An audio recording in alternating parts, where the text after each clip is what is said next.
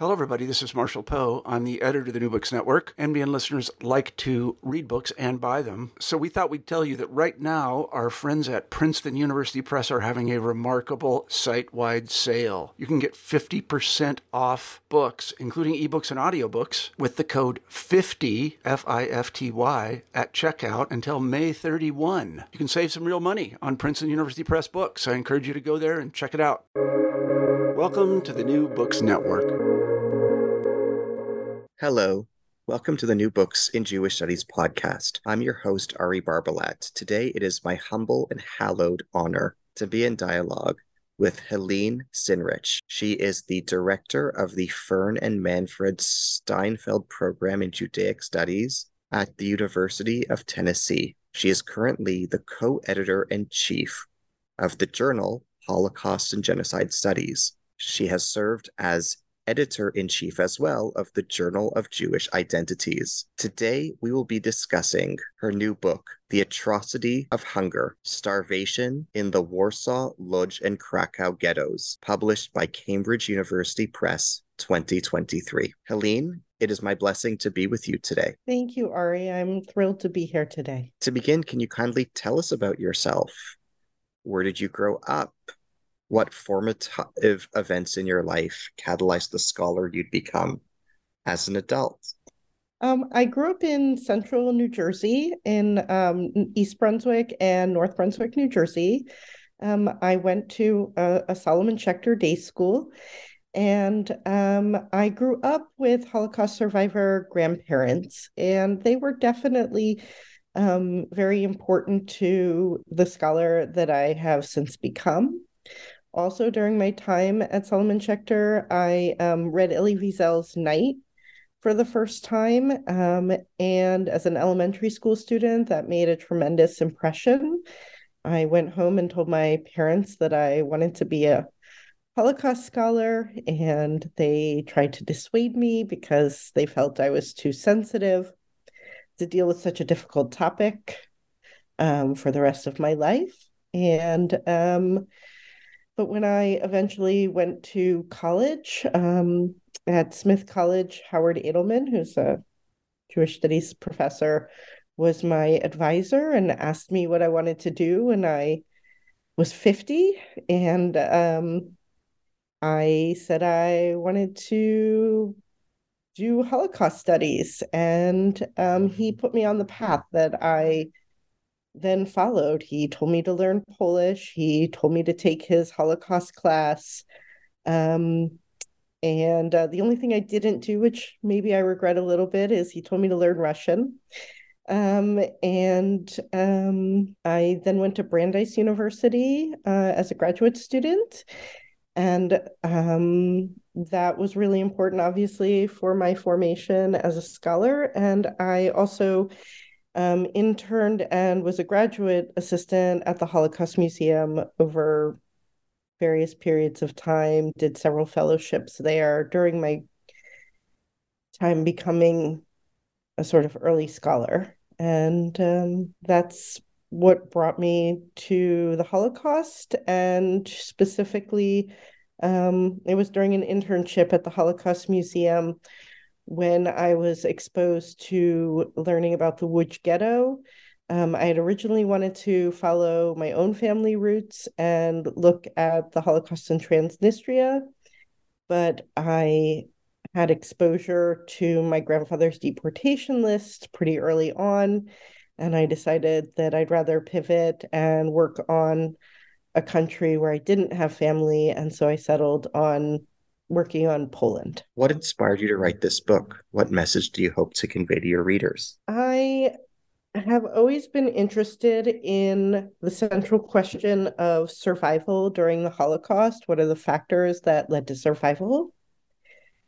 I originally actually wanted to write about the process of deportation and the selection of Jews to be deported from a ghetto to a concentration camp as a way to better understand factors of survival.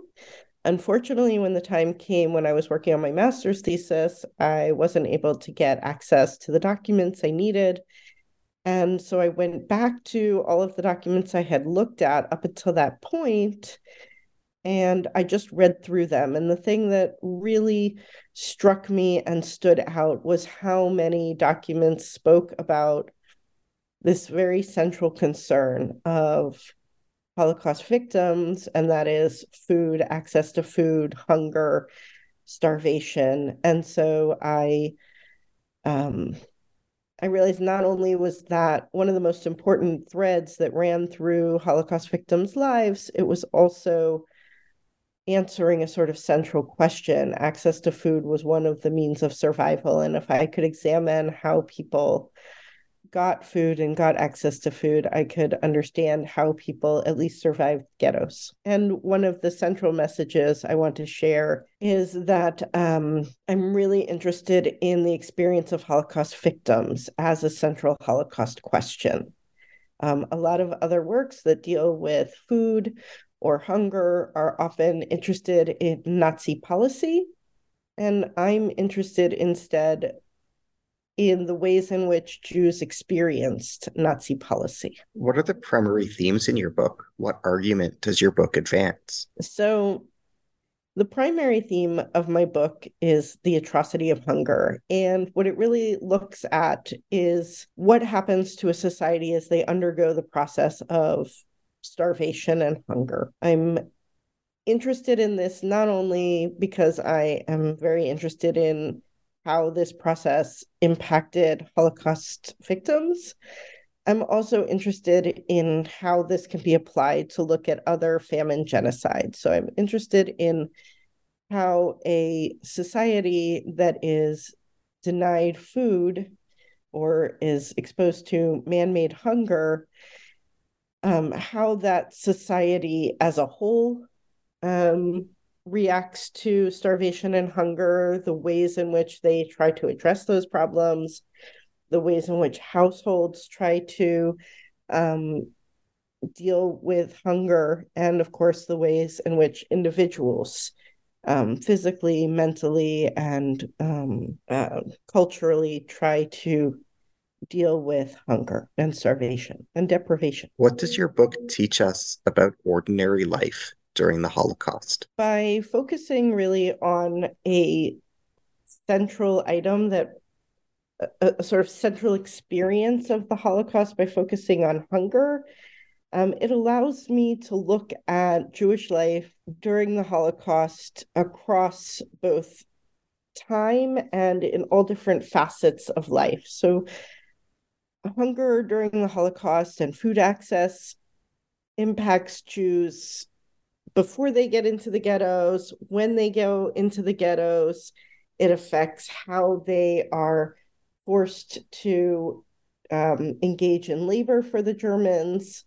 And ultimately, for many of them, it's what leads them onto deportation trains. Where do you situate this book vis-a-vis previous research on the economic history of the Holocaust? So I feel like usually when people are looking at the Holocaust and the economy, that they are usually looking at how the Germans decided to provide food to various marginalized groups, and from an economic basis. And instead of looking at that decision-making process, which often only takes minor account of anti-Semitism in that metric, or that's not a major focus of it, this book looks at the economics of how the Jews are dealing with their experience of hunger during the Holocaust, not how much food is given to them by the Germans and why the Germans make that decision, but rather how once they receive that food allotment from the Germans, that is distributed amongst them when it is in fact a communal decision, how households distribute food, how individuals make decisions in order to obtain food. Maybe that's not the best description.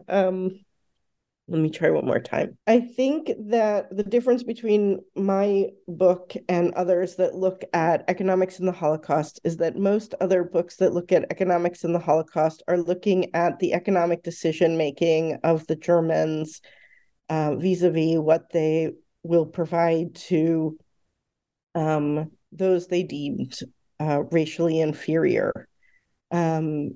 How they make decisions about providing for their own populations while denying other populations. Instead, what I'm looking at is how the Jewish economy inside the ghetto operated. And I'm looking at how Jews make decisions about how they are going to be able to obtain food, what kinds of decisions they're making, what kinds of sacrifices they're making, for example, their families, how their communities are deciding to distribute food in the situation where that is a communal decision as opposed to a German directive. To the extent of your knowledge, how were lived experiences of the Ukrainian Holodomor famine similar or different to the stories and narratives that you describe here?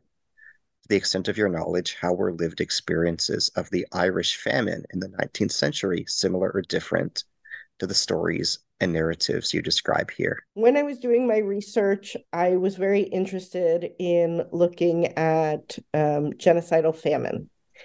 I looked at other examples of genocidal famine, such as the Irish famine and the Ukrainian famine, in order to see what kinds of coping methods and experiences of hunger people undergoing those famines experienced.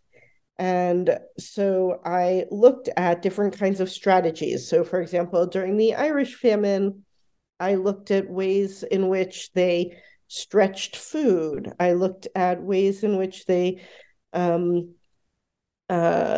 bartered for goods.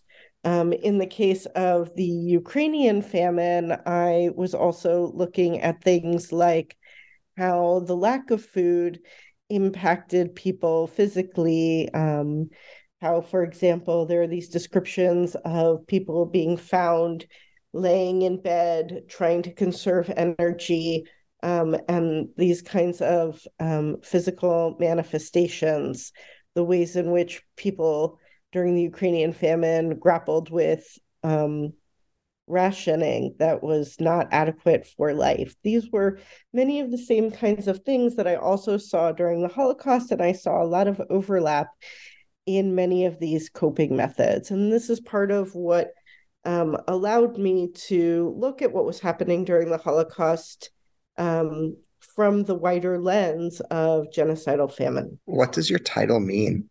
Why did you select the atrocity of hunger as the specific title of this book, as opposed to other alternative titles? When I was thinking about what process was taking place during the Holocaust when Jews were experiencing hunger, the word hunger didn't quite seem to be enough to describe what was happening.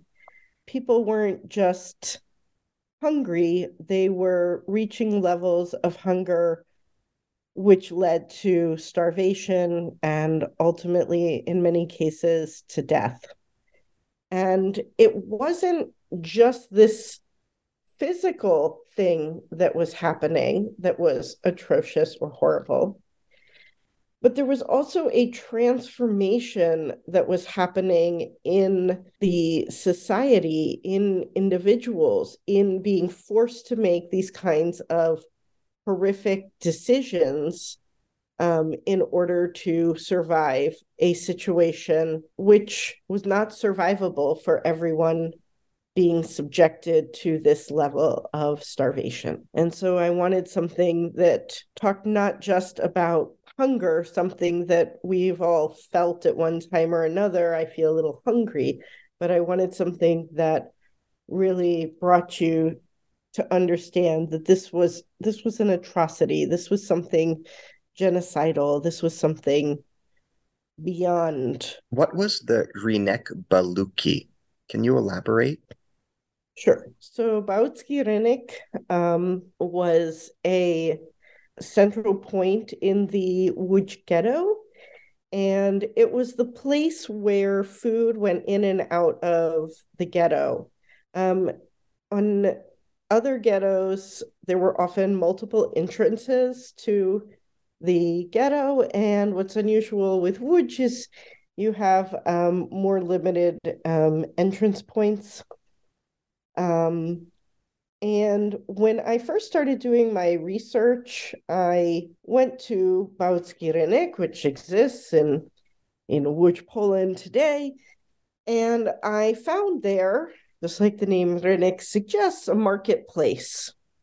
And it was a place where there was a food market. And so I actually wrote about both the historic and the contemporary food market space, this space where food entered and exited the ghetto, but also where today food also comes to the population of Łódź and those who visit the marketplace. What kind of medical assistance was available to cope with diseases incurred from food eaten? What kinds of treatments were feasible in ghetto conditions? I don't think it's widely known by most people that actually when the ghettos were created, that a large number of the large ghettos were able to establish hospitals, that pre-war doctors came and were able to deliver medical care. Now, what that looked like in different ghettos varied. In the Krakow ghetto, you have the most sophisticated of the ability to provide medical care. Not only do you have hospitals and doctors, you have research studies going on, you have famous bacteriologists living in the Warsaw ghetto who are doing research. You have even an underground medical school.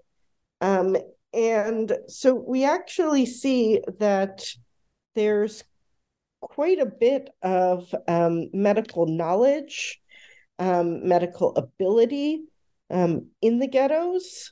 What is lacking is that they don't always have access to all of the supplies. And although there's, for example, a pharmacy in the Krakow ghetto, we don't have all of the medicines that might be needed. Some of them could be smuggled in to some of the ghettos, but you have limits. But the limits aren't that there wasn't knowledge and personnel. The limits had more to do with the ability to get access to some of the supplies. But ultimately, although there was research done on starvation in the Warsaw ghetto by a group of physicians, the biggest problem was the only real solution to starvation was ultimately food. And this, of course, was in limited supply. What kinds of foods were eaten at religious celebrations? Who prepared them? How were they prepared?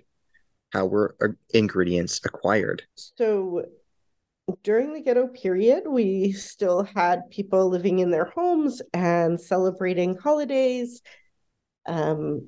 In the early part of the ghetto period, when people still had more food reserves, we still see things like the baking of challah and for the Sabbath and other kinds of celebrations. But one thing that we do see over time is that as food supplies become less and less, we see less being used during religious ceremonies. So one of the first nods, even during the pre-ghetto period, that the Jews are starting to suffer in terms of food access is that we see less laden holiday tables. However, we do see efforts by all of the ghettos to continue to provide foods that were used during holiday celebrations. And so, for example, one of the bread factories in Łódź gets converted in order to make matzah during Passover, we see requests from the Krakow ghetto, for example, to be able to import matzah from Hungary in order to provide matzah for Passover during that time. And so we see not only, of course, individual families and particularly women making holiday meals using what ingredients are available, but we also see even mass-produced supplies for holidays being either organized in either by production inside the ghetto or importing it to the ghetto of supplies for holiday celebrations. Can you tell us about the horse meat meatballs that your book alludes to? Who prepared this? How did they taste? What were their nutritional consequences? How were horses acquired and slaughtered? How were the meatballs prepared? So I will admit that I provide a lot of recipes in my book, and there are a number of them that I did test out in my own kitchen. But horse meatballs was not one that I actually made myself and That tried. was my But I intuition. will try to answer the rest of the question.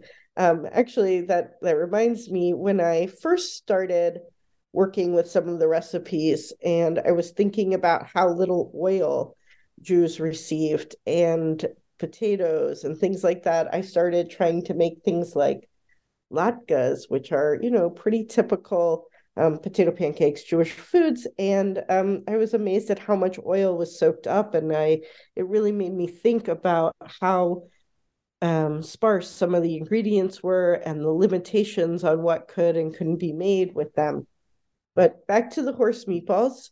Um, the horse meat was one of the few meats that was allocated to the ghetto. In some cases, we had workhorses in some of the ghettos, and they were ultimately slaughtered. Sometimes they died, and people stole the rotten meat. Sometimes even digging up horse graves, and then with the horse meat, something that wasn't really part of the pre-war Jewish diet in many of these ghettos, in part because horse meat is not kosher. And a large portion, especially in Łódź and Warsaw, were at least religiously observant. They would grind up the horse meat and then they would mix it with additives, things like saccharin tablets, in order to sort of mask the taste, and other kinds of ingredients to stretch the food. Can you comment on the thefts of food items that took place? Who were the primary perpetrators? Who were the primary victims? How were large-scale thefts different or similar to small-scale thefts? So I dedicate a lot of space in my book to talking about food theft, and part because it's really a complicated situation. You have small-time thefts from people who are immediately starving and they need food, and these can take all different forms. One form would be, for example, snatching bread out of someone's hand as they come out of a food store. And in that case, we have a Jewish perpetrator and a Jewish victim, who are, someone who is just coming to get their bread suddenly finds themselves having lost their bread. We have people within families stealing from each other, usually moments where they have access to the food and they maybe are left alone with the food and they eat it themselves. We have a lot of diary entries and other documents pointing to guilt around this. In fact, I opened the book with an example of a boy taking his sister's bread allotment. We even have a case where parents take food from their children, husbands take food from their wives. a lot of very difficult and sad cases, particularly within households. We also see very large scale thefts where people organize together in order to, for example, there was a case where an entire cart of bread was knocked over and people grabbed as much as possible. There were cases where there were secret bakeries where they would short each bread loaf a little bit so they could create extra bread loaves and trade in these extra bread loaves. And sometimes there was just wholesale hoarding of food by Jewish officials. But ultimately, the biggest sort of food theft that went on was the Germans themselves, when they delivered food, often shorted the deliveries by 5 to 10%. They charged an extra 20% tax, making food prices higher for food. And so we have really, in these famine genocide situations, we have victims who are then taking from each other in order to survive. And this is because ultimately they're all in a situation in which there is no way in order for all of them to survive with the allotments available. Can you compare and contrast the social conditions in Warsaw with those in Krakow?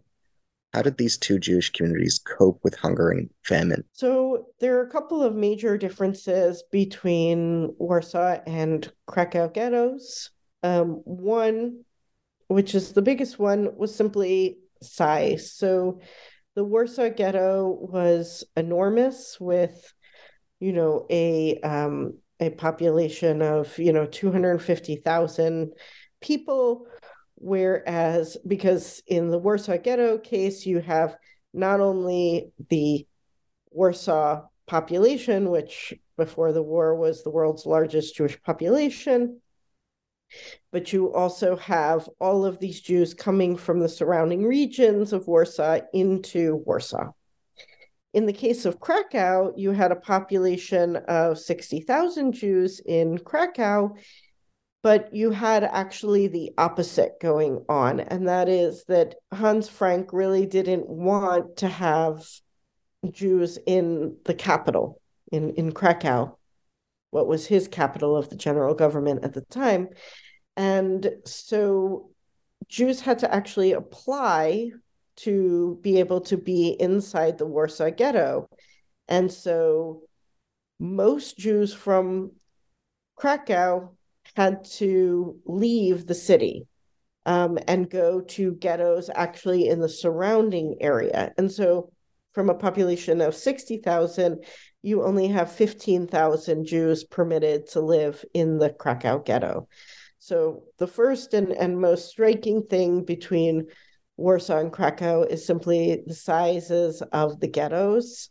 You have huge differences in terms of the populations as a result, because in the case of Warsaw, you have just a large group of people from all walks of life that are all allowed into the ghetto. And in Krakow, you really have an application system where people are being selected to enter the Krakow ghetto because they are either vital to a industry in the city that the Nazis want to continue, or they have some other rationale that allows them to stay in the ghetto. And so we see a very different kind of population in the two spaces. Comment on the phenomenon of cow smuggling as it occurred in Polish ghettos.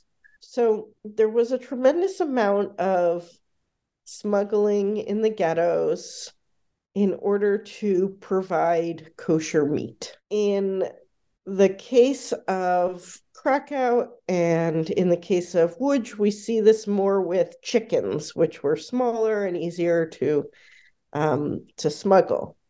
But in Warsaw, we see a much larger enterprise where they're able to smuggle a whole cow into the ghetto initially in order to slaughter it inside the ghetto. Eventually, this becomes too risky.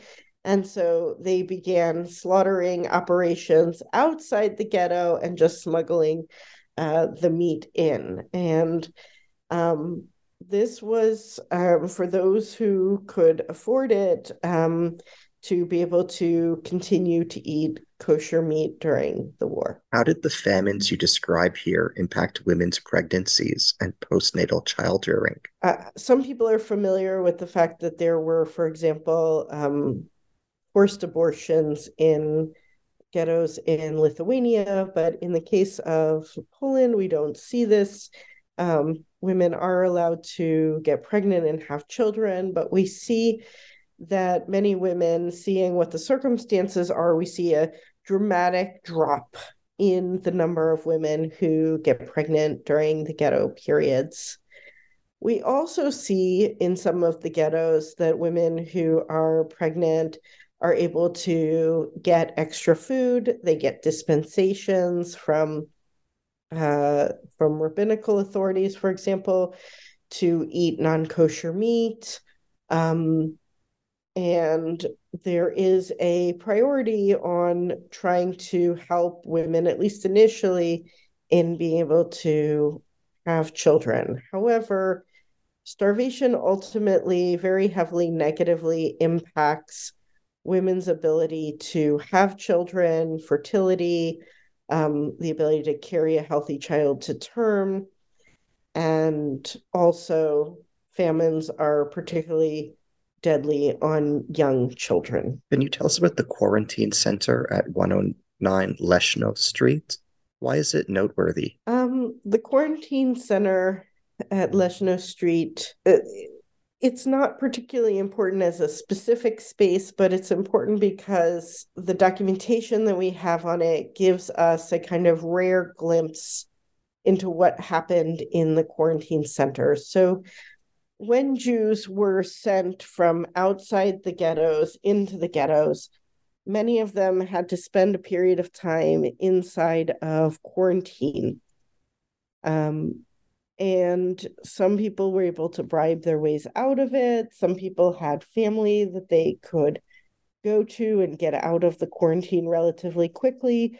But for many, many people who had to go through the quarantine centers, this was an extremely difficult situation. There was very little food available in the quarantine centers.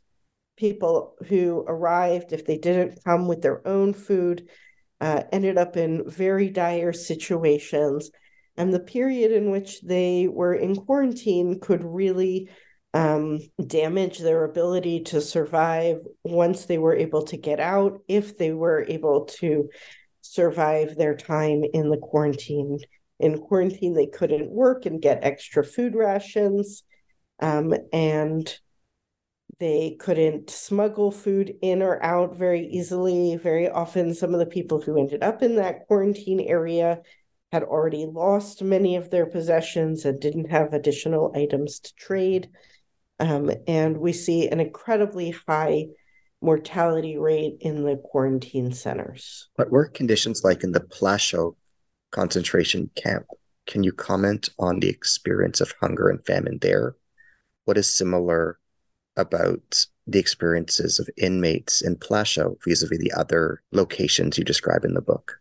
After the liquidation of the Krakow ghetto, many of the Jews who had been in the Krakow ghetto who had employment were sent to Plaszow labor camp. And that is where we see this transformation from the Krakow ghetto really into the population being in a labor camp. What we really see when we see the transformation of people going from ghetto to concentration camp is we see that in the ghettos, people were able to typically live with their families in sort of pre-war housing stock. In the concentration camps, we begin to see the sex-segregated camp barracks. We see people going from eating in their homes or preparing meals as a household. Instead, we start to see centralized kitchens where people are having their food prepared for them. And so opportunities for family members to allocate the food portions amongst themselves begins to diminish a little bit. And we really see people who have access to the kitchens really being privileged in terms of food access. What new insights does your book reveal about the Judenrat? How were Jewish councils similar or different in the three ghettos that you examine? I mean, I hope that the biggest insight that I provide on the Judenrat is introducing the fact that there was one more leader of the Krakow ghetto than we knew before. So I hope that that's a new insight. But in general, the way in which I looked at the Judenrat leadership is a little different, I think, from the lens with which many other scholars take when looking at Judenrat leadership. That is to say, I'm looking at them from mostly the perspective of how they structurally worked on allocating food. And what I saw was that a lot of the pre-war political traditions of each of the communities played a significant role in determining how that leadership saw the best way to distribute food. The other thing that I see from using that lens is that each of the Judenrat leaders are each trying in their own unique ways to do their best to provide food for the Jewish populations under their care.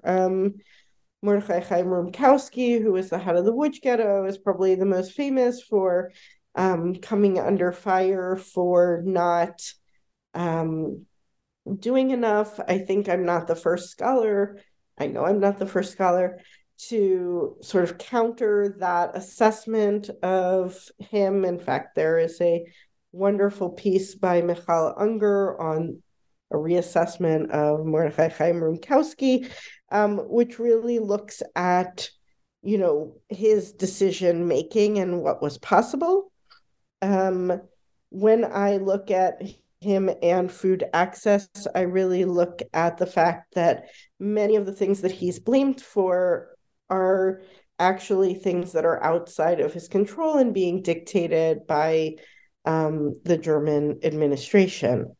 In the case of the Krakow ghetto, I think we really have something stark there where they go through 4 leaders, and every time a leader tries to intervene and help the population they're responsible for, they're removed and either imprisoned or killed or deported.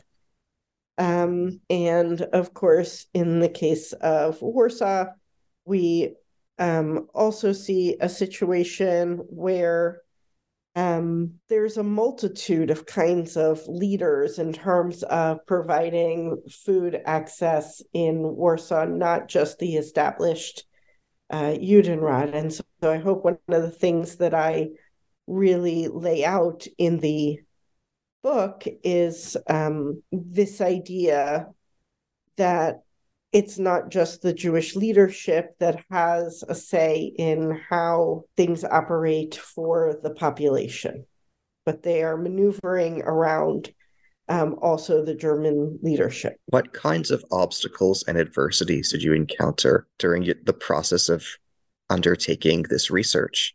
How did you overcome them? How did you circumvent them? I think the biggest obstacle that I encountered in doing this research, well, there are several. One, of course, is the fragmentary nature of the documentation. I had to rely on, in some cases, really just scraps of paper.